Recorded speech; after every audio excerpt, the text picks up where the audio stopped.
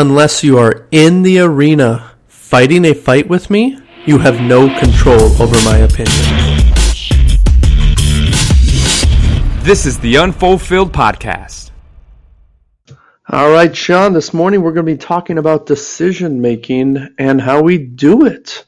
So, going to kind of hop right in and tell me a little bit about how you make decisions now. And I know it's a big topic to kind of digest, but I guess maybe pick a point out. But if I were to ask you how you make a business decision to start with, is that the same as a personal decision? Is it different? What does it look like for you?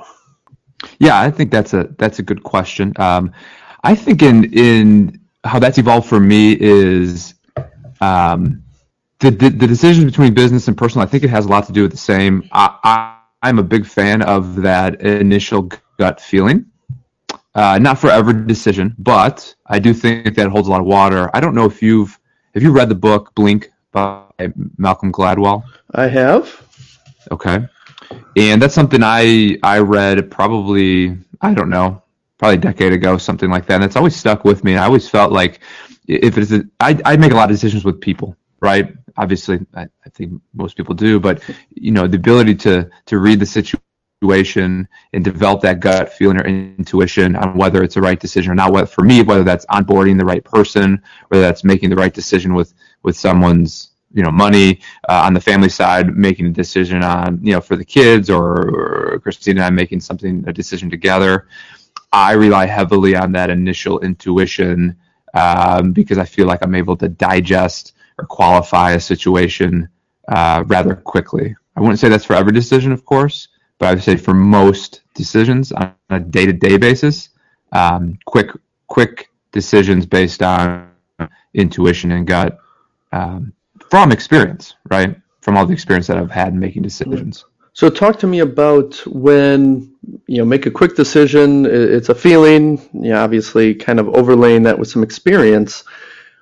Mm-hmm. What happens when it has the wrong outcome or a different outcome that you wanted? Do you take time to reflect? Do you just go on to the next decision? Because obviously we're bombarded with hundreds and thousands of decisions a day and millions of stimuli. So I guess do you ever sit back and reflect and improve upon that process, or do you just ignore it and move on and brush it off? No, definitely reflection. I don't dwell, right? I don't sit there and take a whole hour for it, of course. But if there's a decision that's made and I own it, and essentially, on the lines of extreme ownership, essentially in my business, I own every decision.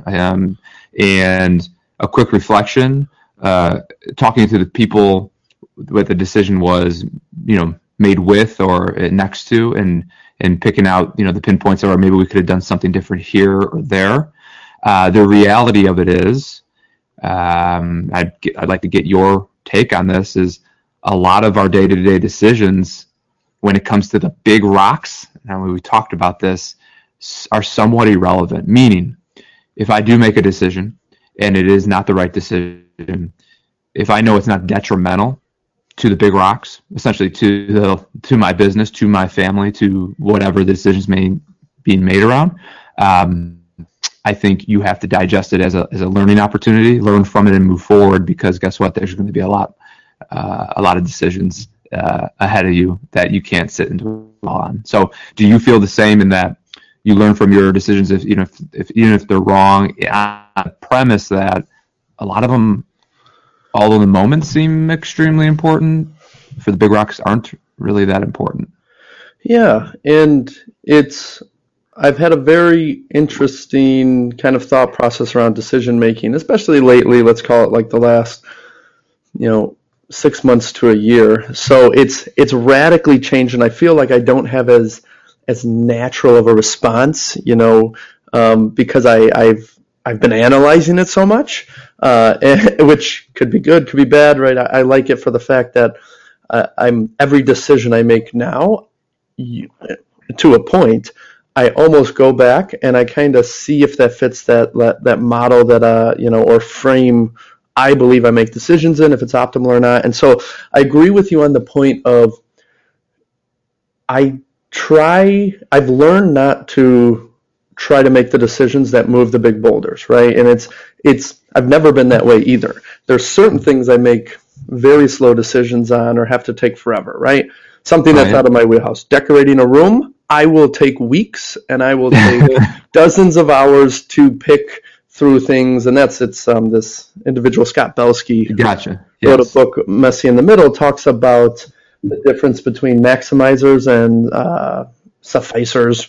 And maximizers are one they need to know that they didn't make the wrong decision, so they take much longer, right? And they're usually less happy with their decision because they look through every single painting available, even though they found 30 that they like, whereas a satisficer will say, oh, I like this one. Okay, let's buy it. And they're happier because they know there's not a wider universe, stuff like that. But getting back to kind of the boulder, and it's funny, there's a model that talks about boulders and pebbles too, is I believe in business, because whether it's I didn't enjoy making a plan, is I never made a business plan for any of the businesses, right? And it wasn't heavy capital, heavy just resource intensive, so it was easier, right? You didn't have to present it for investment. But it's funny because the same thing there is I try to split any big problem or big decision into many little ones. And now, especially now, I'm working with a lot of people, team, and even in life, to do that, right? It could be something like, hey, we need a project management software. I go, well, that's not the problem, right? Or that's not the problem you need to solve. If you can't, within the course of 3 days, come out and say, yes, I did something that I feel good about, it's too big, And so you have to break it down into smaller decisions, if not only for your mental state of mind, because I just believe as humans, we aren't made to, if you're making, hey, I'm buying a home and I decide today this is the home I'm buying. I mean, we're made to adapt. And if you stick to that and then it's going to take you 6 months to get there, I mean, you could change as a person and then the decision you made doesn't actually match, what you actually want and what's going to make you happy. Now, let me ask you, have you been dealing with a lot of big item decisions? Because I feel like, on big item decisions or big rocks, as you said, you chop them up and potentially chop them up in different ways to digest and answer. I guess your question or your thought or your mindset around decision making, have you been dealing with bigger rock issues or some of the day-to-day stuff? Because I guess let me say this: the intuition, the quick decision, the gut feeling I feel on a day-to-day decision making is where I stand, right? That's where I live. Yeah. On bigger rock items that, like I said, maybe they could be more detrimental or bigger decisions. There's definitely some more thought that goes into than a quick intuition decision. Yeah, well, they're presented to me a lot. The circles of just individuals, whether they be in work, in life, that I surround myself with, usually aren't.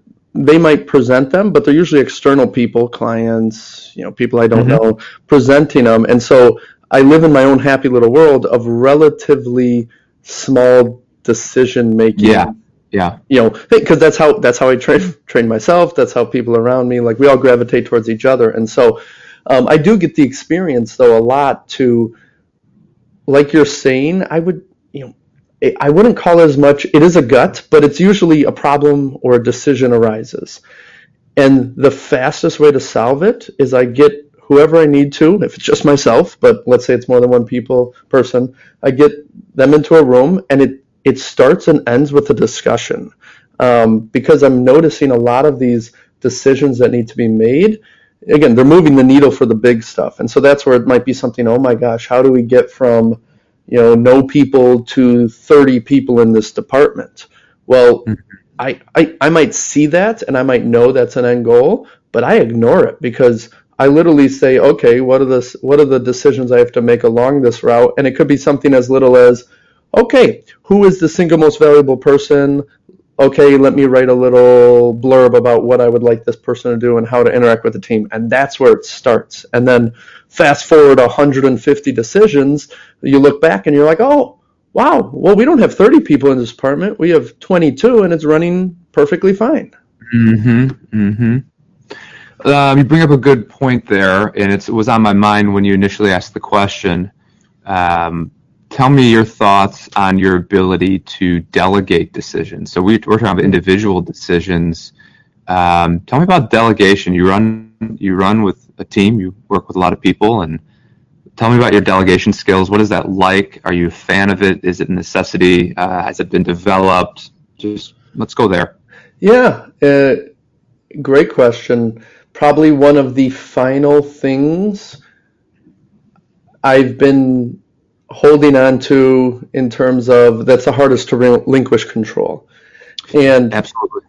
I'd like to say I have a good personality to do it, because it's a very trusting personality. And so I make others make a lot of decisions, and sometimes I do it because, or I do it maybe haphazardly. I say, okay, I think you're ready. Go ahead. You're going to control this process now. And then all of a sudden, fast forward a month or two and all these little problems pop up and I go, ooh, it's, the wrong decisions were being made, or, they weren't being optimized or fixed as we went along. So again, and that bears the question, it was my fault that I didn't maintain and I threw this person in the ring. Sure. But that's kind of how I do it a lot. There's certain decisions, of course, that I hold dear of. I haven't been able to figure out how to relinquish control because I just don't maybe trust someone enough to make those decisions that has that experience. So there are some that I would love. Again, I would love to give up as many decision-making possibilities, as I could. It's almost when you finally find that person or that connection and you can then relinquish that control that you feel safe. But who is going to make you feel safe is really the question, right? That's why, some owners go into businesses or even personal, like they never relinquish control. And they always say, well, because I haven't found that person yet. Well, it's like maybe the person was there. It's just you that's the problem now. Yeah, and I think that's a big thing, and especially when a business is your baby and you've raised and grown that thing, and it's hard to let go of it. I guess I found through working and meeting people that delegation is one of the hardest things to do, especially when it comes to an entrepreneur and business owner, but how empowering and just powerful it is for the business to do. I think there's a certain point where in order to grow on multiple facets, whether it's to grow the business, grow as a person, help others grow, the delegation skills I think are extremely important. It's something that you have many more people that you I guess oversee and lead. For me in my little world, it's really only one, and then my clients. But delegating a lot to my partner has been a game changer on my end, and that took a lot, relinquishing control of some of the decision making. I had to trust her, and it takes time. But what that does is it opens up capacity, opens up time for me to spend on bigger rocks and they're more important items. So we have definitely different business structures. There's no doubt about it. But in the world of decision making, I think delegation has to be up there dramatically. That improves your ability to decision make, I feel like. Yeah, no, definitely. And would you say, I guess, where would you put yourself on a scale of decision-making abilities, like 1 to 10, novice being 1, expert decision maker being 10? Where are you at, or where do you think you're at? I feel like just off the top of my mind, I fall in that 6, 7. By no means an expert. I don't know. If you're putting some of the best business owners, the Bezos, the Buffetts, the decision makers, being at a 10, of course I'm not a 10. But I'd say a 6, 7. I really do feel like I'm able to make quick decisions. And if I reflect on my track record on decision making throughout my career and life, I'd be pretty happy about those decisions. So I definitely have a solid foundation. I guess the beauty of us talking and our mindset of unfulfillment is obviously I know there's more, and that's the beauty of what we're doing here is picking your brain on it and understanding how you digest decision making, because there's room to get to a 7, an 8, and a 9, and yeah, I think it's a neat thing. Do you think you get better at decision making, or have you been getting better over the years? 100%, yes, without a doubt. Yeah. That comes from making more decisions, and frankly making bigger decisions. And I'm telling you, I'm going to go back to it. Yeah, I think there is an ability, of course, to improve your decision making. I think a lot of it has to do with experience too. So to your first, the original question of, if something goes wrong and a decision isn't made correctly, what do you do? I think the beauty of making a decision in the first place is you're going to learn from it either way. It's an action item that you'll learn from, and therefore you become a bit better decision maker, and you're always growing. That's the beauty of it. So, yeah. Without doubt, through delegation and learning from experience, I've completely improved my decision making process. And I think some of the things we've been touching upon is it's identifying what really are bigger rocks and what are pebbles. When you sit there and spend 15 minutes on a pebble and you think it's a big rock, and then in reflection you're like, oh my gosh, it was kind of irrelevant.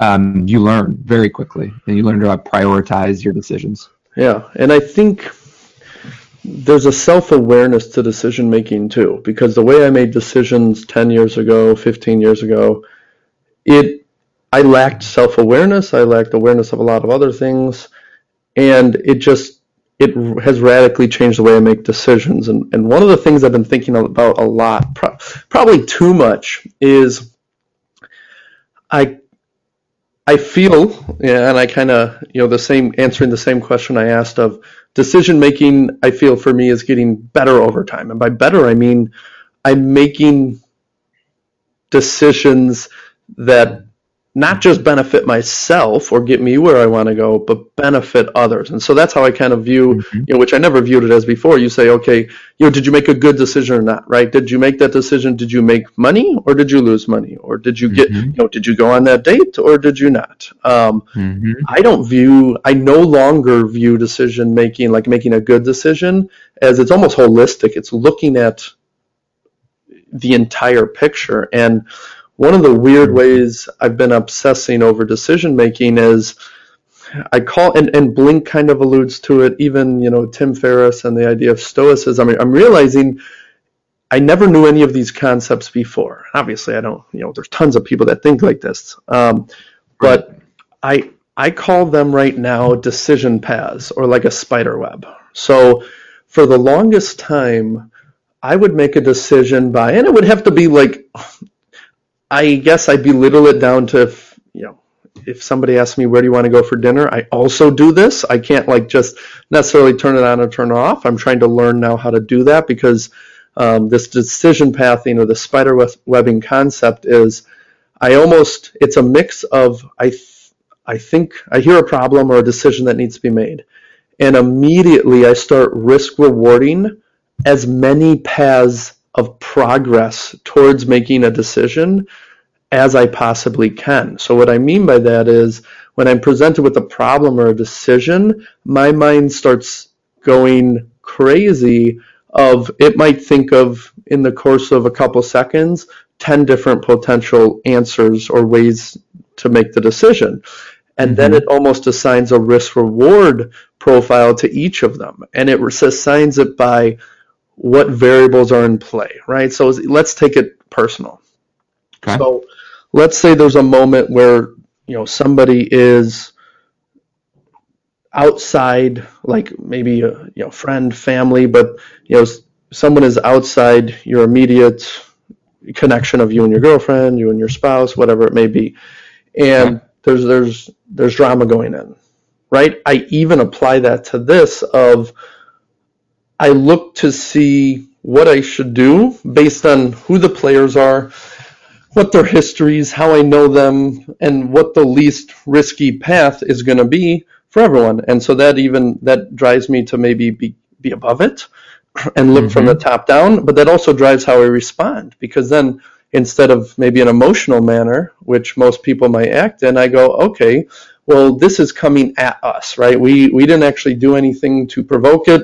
So this is the mentality, this is the decision I will hold, so that it's this person's job to figure out what they actually think, what they believe, if they want to pass judgment, like all these kinds of stuff. That's not my problem. And so that's where it's kind of like I remove myself from the situation, because that's the best. Versus, let's say I did something to provoke. Well, one of the decisions may mean I have to show that I have feelings, that I am empathetic and sympathetic, and that what I did hurt. And so I'll actually go get in the moment and say, hey, I have to show vulnerability to this person, because my portion of what I did, like, it came at them. So again, might sound convoluted because I might be like personalizing a little bit too much, but it's whenever I'm presented with a decision, my mind goes crazy. I call it like, and that's why I call it decision pathing. Like, and I feel like I get better and better over time, because I have more information to act upon, and I learn just naturally from bad decisions I had made. I then rule out, be like, okay, I was probably factoring or weighting that factor a little too much. Right. And so it's this weird thing that goes on in my mind and that's why I liken it to even like the case of like Stoicism, or what he's talking about in Blink, and like thin slicing and stuff like that. And there was another book, I could not find it. I was Googling the weirdest stuff to try to find it. No results came up, but it was talking about, and it might have been Blink or Malcolm Gladwell, but I remember one of the stories was a pilot. What makes some pilots crash and others not? And amongst many other stories, but the whole purpose was, it's because you take your mind down that road to almost pseudo experience it, that then you are better equipped to handle the outcome when it comes about, right? So, and that's what I in my mind, that's how I take decision making. If I say, okay, it's raining outside today, and like I'm driving, right? And I'm probably weird like this, but let's say I'm driving my car and it's raining. I am factoring in my mind. I go, okay, how much rain is it? How is it raining now? How are other cars driving? Is it cold? What's the temperature? Is there likely to be ice or slush? And I make decisions based then on how I drive upon all those factors. But then I prepare myself, because I say, it's 37 degrees. It's raining. I'm not going to be surprised if there's ice. And I'm not going to be surprised if there's ice on bridgeways or things like that. And so when it happens, and that's where people go like, how did you know? Or how were you able to react so well in the situation? I'm like, because I already thought it was going to happen to me. Well, here's the key. All these, so when your examples there about driving, about maybe the pilot, about removing yourself from the situation, with the drama, the personal situation, all that processing in your mind, that's happening very quickly, is it not? Yeah, and that's why I'm trying to think about it a bit more. I mean, it's happening sometimes in seconds, and I'm not realizing I'm doing it. Right, and because it's so natural. So it's like you said, you're almost having this almost out of body experience, watching yourself process this. It's slow motion, right? You're seeing everything happen in slow motion. When in reality, everything you're describing here is happening within seconds, if not, no more than a minute. And I think that is to the point that I feel like when I say intuition or gut feeling, the amount of processing that we do so quickly on a daily basis with all the decisions coming your way, a gut feeling takes 10, 15 seconds, and think about how much you can digest within that and then come out with a very educated and informed decision. I think that's the beauty of it. I think that's very strong, and it's very important. I think it's powerful as a leader and someone, as an entrepreneur growing a business, to be able to dissect that quickly and move forward. So it seems like it's happening in a blink of an eye, when in reality there's a lot that goes on behind it. Yeah, and I mean, would you say, I guess my question to you is, do you have that same experience? And maybe you think about it differently, but do decisions, do they spiderweb in your mind? Do you think and prepare yourself for things before they happen? Yeah, definitely. And I think what I find myself doing more, maybe it's the empathetic side of me, but when I'm making decisions, to your point, sometimes it's everything has evolved, right? And where, maybe early on from a business standpoint, you're making decisions for yourself, right? I guess. And then as it evolves and as your why changes, as your drive changes, you really start to think about others and think about how that evolves. And so my decision processing and slicing it up has a lot to do with what I would call human capital, right? So how that impacts or how that spiderwebs other people, whether it is that personal decision or the business decision. I think, like you said, for example, something as simple as picking a restaurant to eat, right? I'm the worst at that, man. Well, so yeah, and the reality of it is like this, and how I digest it is like, honestly, I don't care. I want to eat and I want to just get together and talk. But the reality is when someone asks that, then I think, well, what do they want? Do they want Mexican or American? Do they, you know what I mean? And so I think to a fault, sometimes I overthink the situation because frankly, I want others to be happy, and I want that to resonate well. So I think my decision making more so than ever always has to do with, well, what does the other person feel about it?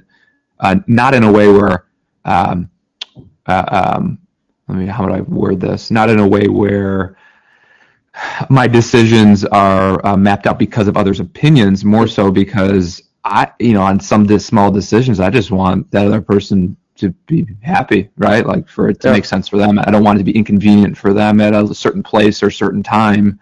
I just want it all to work out. So does that make sense? Am I saying that the correct way? No, I think you're exactly right, because I catch myself the worst or most conflicted situations I find myself in when making a decision is when I put too much of a weight or I try to be too intro or insightful into someone else's feelings, right? And it happens mostly with meals. It's because you're trying to say, well, how did they say, do they seem angry? What did they eat yesterday? Are they, and that's where I weight all those, and it confounds me because I go, well, I don't know. You choose, and they're doing the same thing. It doesn't help.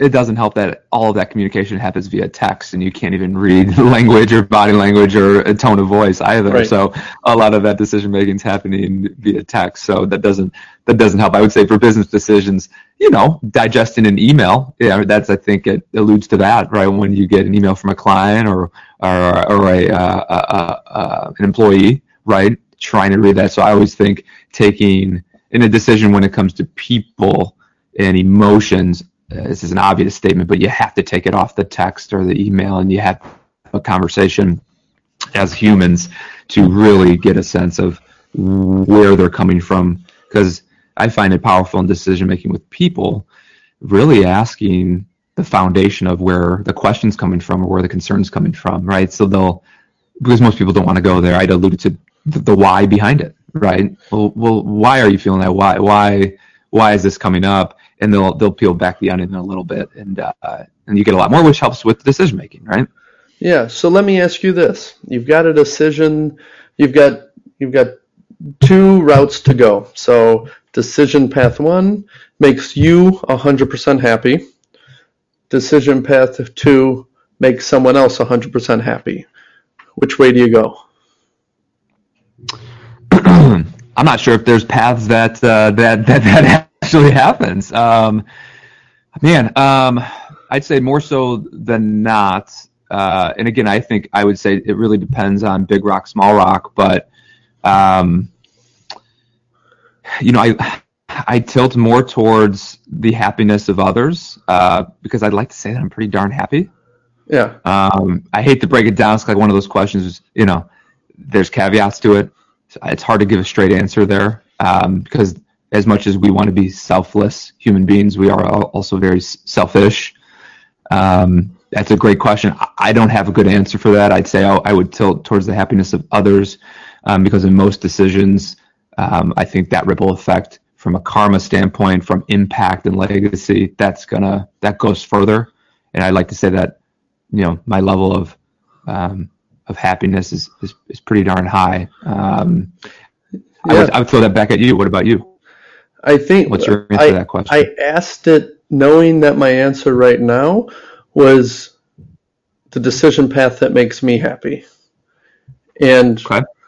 I think I choose that only because in my mind it was, again, the sayings of, you can't make anyone else happy if you're not happy yourself. And like you said, there's other factors, but I'd like to believe at my state, if I'm making a decision that makes me happy, it's hopefully somehow getting out to them. But again, I would selfishly right now in the moment, and it sounds bad, but the reality of the situation is different, right? Because I run into a lot of individuals that they'll make decisions for someone else solely based on someone else, and it's the complete wrong decision, and they don't realize until, way later that, wow, I was never happy in the first place. And so I know, again, we're throwing some kind of different scenarios at it, but I'm going to go the opposite way. Just, blanket statement. I'm going to say, not knowing the situation, anything like that, I'm going to make the decision that makes me happy. Call me selfish, but I'm going that route. No, and I think there's layers of that. That's for sure. I don't think that's selfish. I think that's human nature, and I think that's our natural mindset. And I think you make a good point, which is, you can't make others happy unless you're happy. I mean, then it's going another layer, which is, let's define happiness, right? Like, how can you truly define? You think people are happy on a surface, right? Right. And so it's a good question. I think that'd be a never-ending answer. I think obviously if you get more granular, it makes more sense on certain decisions, of course. But yeah, I truly do think that, though, Tony. I feel like, I think if people really knew how happy I really am with everything, that decision of, making others happy. And again, it goes to perspective on life, which we've attempted to talk about. Yeah.